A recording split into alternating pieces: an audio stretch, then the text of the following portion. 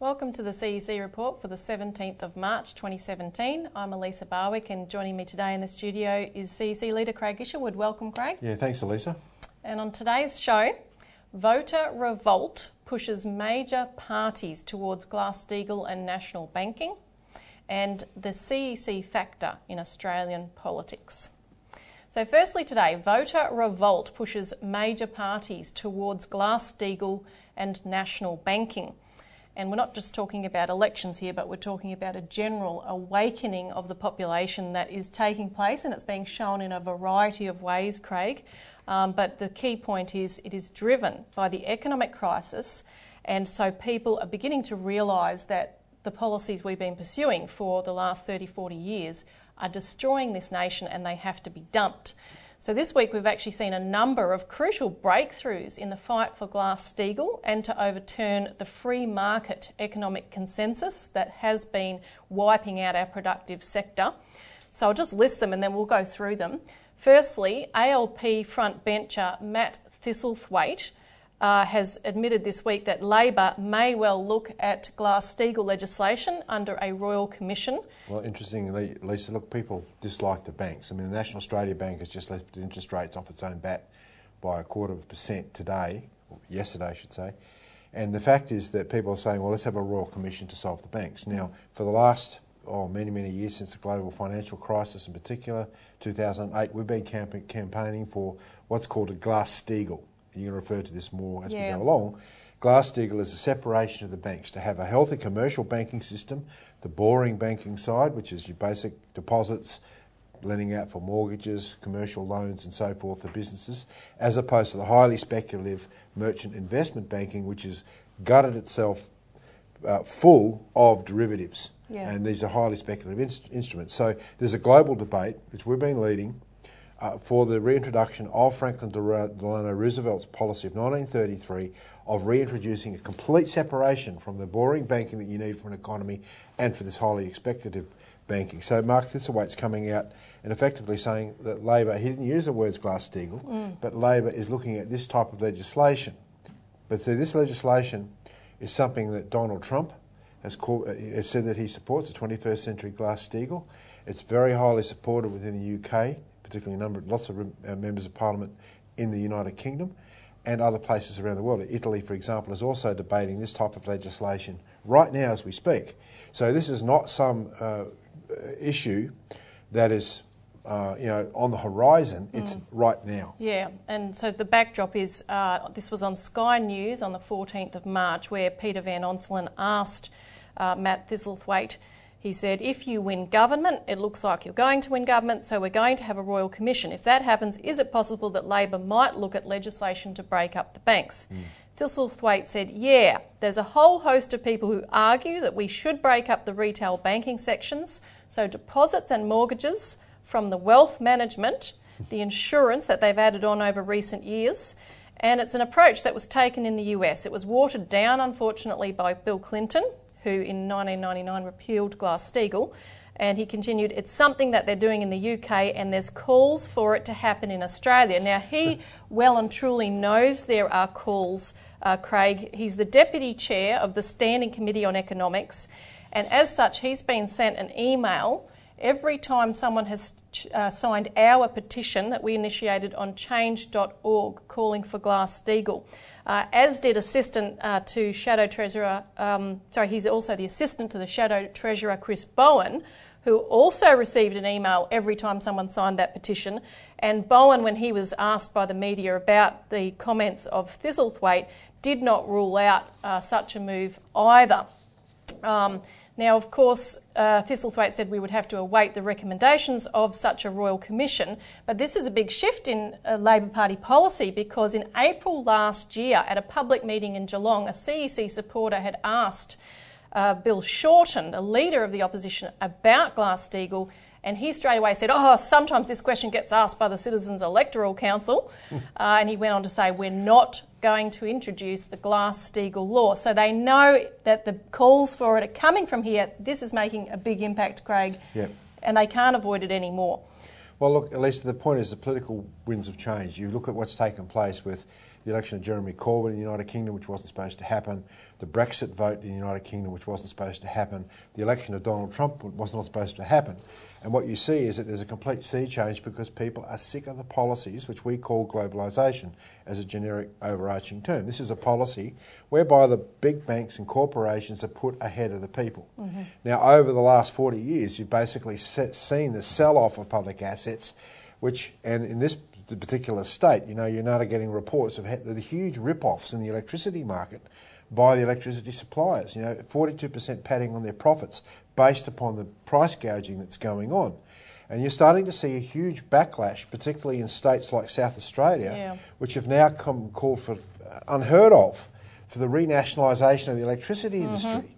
So these sorts of policies are being driven by the fact that people are sick of the current sway of policies, and the politicians are beginning to jump to it. So we saw, the WA election was a classic example of this because the Liberal Party were punished both for the economic downturn post the raw materials boom, but also one of their big proposals was to privatise the state electricity system. So there was a big backlash against that. The ALP actually campaigned against it, which is a beginning of a shift for their policy. But also South Australia, in that example where the Premier, Jay Weatherill, announced a new package for their electricity provision, which included this, some crazy stuff like this new battery idea of increasing renewables and storing in the largest battery facility storage ever in Australia. But they want to build and run a new gas power plant, which is good. But one of the most interesting things, really, philosophically, is they talked about overriding the national energy market, meaning market forces. And the Energy Minister, Tom Koutsantonis, said we can no longer be at the mercy of the market because the market serves its own interest, not ours. He said Australians fundamentally want to retake control of their power assets to suit their own needs because energy is not a commodity to be traded on a marketplace. It's an essential utility. We cannot live without it, and putting it in the hands of shareholders and people who are interested in profit is unacceptable. This is a sea change statement, Elisa, because this is not what we've seen. You wouldn't have ever heard of that even 3 years ago. I mean, the fact is that this entire Labor Liberal government have been committed to the policies of globalisation, which is involving economic rationalism, selling off the family jewels in terms of our public utilities and so forth. You've had all of these policies that have literally given very valuable state-owned assets, publicly owned assets to private corporations to rip the guts out of the people. And the people are saying we've had enough. And Pauline Hanson's One Nation is simply a reflection of that process. Mm-hmm. And what you saw in Western Australia with the fact that she got between 4 and 8% of the vote, members in the upper house, is the beginning of a process which the Turnbull government is saying, whoa, and this is why today you see Malcolm Turnbull coming out re-endorsing the Snowy Mountain scheme, Snowy Mountain scheme 2.0. I'm the great infrastructure Prime Minister. No, he's terrified that if he doesn't actually deal with the public interest first, and hasn't seemed to be dealing with the fact that we are facing major critical economic issues if we lose our energy source to power the economy. Mm-hmm. If he's not seen to act in that and actually do something, really do something and not just talk about it, well, forget it. The Liberal Party will be just washed out like they were in Western Australia. Yeah, and they see the examples over in the UK with Brexit. They've seen the election of Trump and so forth. So we've got to take a quick break, but we'll come back to this snowy policy from Turnbull and indications of moves in the direction of national banking as well, interestingly enough, right after this quick break.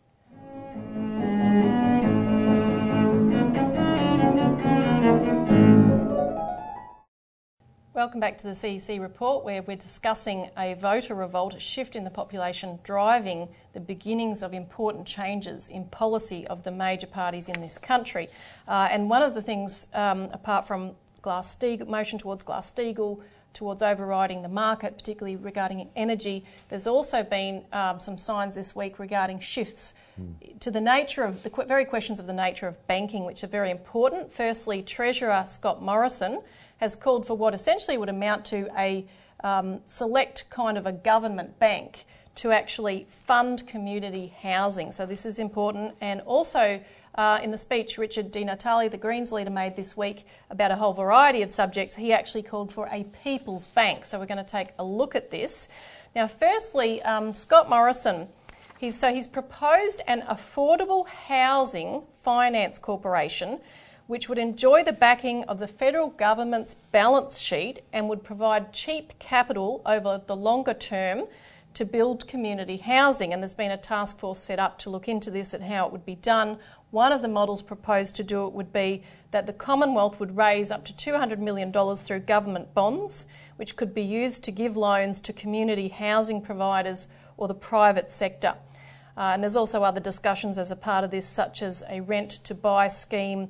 Of course, you know, with the housing bubble the way it's going, it's becoming impossible for people to own their own home. Yeah, well, the government's in a very hard place here, Elisa, because on the one hand, through all the state governments and federal governments providing the first homeowners grants, they're artificially inflating the price of housing and cutting out a lot of first home buyers. You need much more than 200 million. You mean close to 2 billion. I mean, there's so much need for public housing, cheap public housing. The only real way to do this is actually through a national bank. Yep. Like you said, you suggested, like we've done this before in our history, where the Commonwealth Bank has stepped in as functioning as a national bank. We did it during the war. We did it in World War One. But what has to happen here is you have to have enormous numbers of free housing. I mean, you're talking about 100 to 200,000 residences right across Australia as a starting point for cheap public housing, and you have to cut the speculation out of the housing market, which our government is hooked on. Now, nor does Richard Di Natale's proposal go far enough, Craig, in terms of he called for a people's bank, but essentially, I mean, he compared it to the Kiwi Bank at one point. It sounds like it's pretty much the same as a private bank, has the same functions as a private bank, but it would be owned and run by the government. So he hasn't quite arrived at the idea of national banking to create public credit to develop the nation, which is the idea that we propose. Nonetheless, it's an important shift and move in the direction of a bank for the people that would make the other banks competitive. So let's just listen to him talking about that this week. See, I reckon the old parties have been worked out by average Australians. They know that the privatisation of essential services has increased the concentration of wealth in fewer and fewer hands, and it's left customers to foot the bill.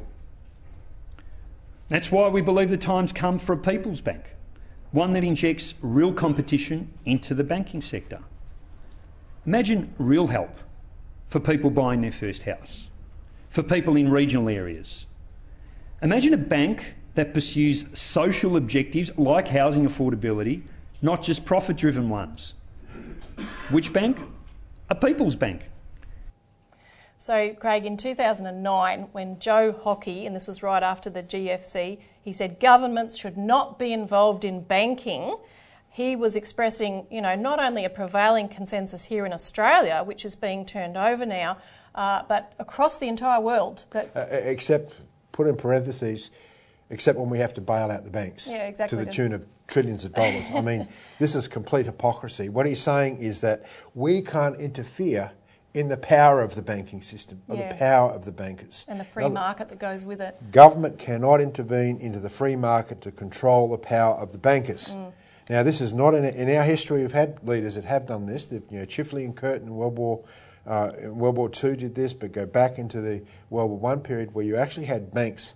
The Commonwealth Bank acted like the People's Bank against the private banks and controlled them. And that's what we're talking about here, is the power of the banks. And I think that this is what Joe Hockey is typically talking about. But, there are moves against that now coming from the same politicians who have always, avowed to protect the market and so forth. So this is reality hitting. They have to move, otherwise they won't get re-elected. They'll get swept. So back to Turnbull on that subject. So he announced this week a $2 billion spend to build new power plants and tunnels to expand the production of power by the Snowy Mountains scheme by 50%.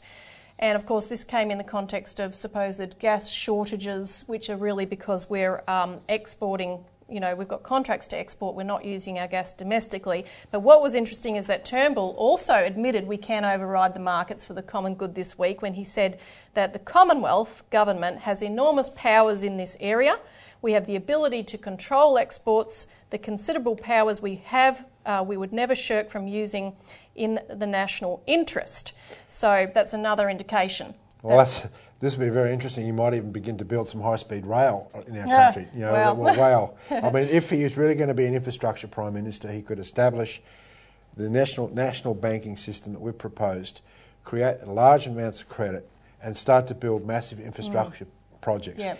Elisa, that would thoroughly inspire our population. The fact is that the Snowy Mountain Scheme is the only national development project that we've ever built. It was done under wartime powers, under the idea that we had to build power stations in the mountains in order to protect ourselves during the war, because most of our power stations are on the east coast, on the coastal areas, and would be vulnerable from attack. That was the argument that was used. So the Snowy Mountain Scheme was built very quickly during World War II, starting in World War II and after World War II, in order to provide, cheap hydroelectric power.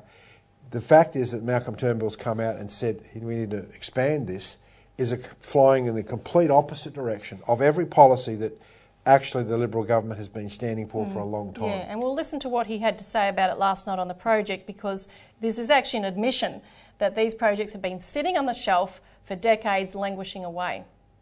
The exciting thing about this project is this is all designed. It's all the engineering drawings are done. It's all designed in the 80s, in the 1980s and early 90s, and then governments owning the company decided not to do anything about it. And when I gave my speech in February and talked about the importance of storage and pumped hydro, the people at Snowy Hydro said, gee, we've got some plans here. And so that's why we can do the feasibility, bring it up to date, in light of modern tunnelling technology and so forth. And once the environmental approvals are given, the company believes they can build it in 4 years. Now that's fast. So this is good, but it isn't going to be immediate, and we need to keep power stations like Hazelwood open in the interim. We need to make moves towards nuclear power, which we have called for extensively in the past, haven't we, Craig? Yeah, well, this is our Australia's blueprint for economic development. It's to deal with actually developing our economy and avoiding any sort of depression or recession in our economy. Look, we published numerous projects, Elisa, which are ready to go now. There's even more projects on the table when you talk to private industry and so forth that want to build high-speed rail. But we went through extensively in our paper Lance Ender's proposal for extending and growing the Snowy Mountain Scheme. Look, it was never really extended to the capacity that it needed to be, right? So, I mean, we've for decades now proposed large-scale infrastructure development projects as the way out of economic depression, and just funding that through national banking. And people should call in and get a copy of this. I don't know how many there are left, but there should be quite a few left now. We've been selling this nearly for 11 years because it's still current today. That's right. And after the break, we're going to talk a bit more about the CEC's role in this policy shift that's unfurling.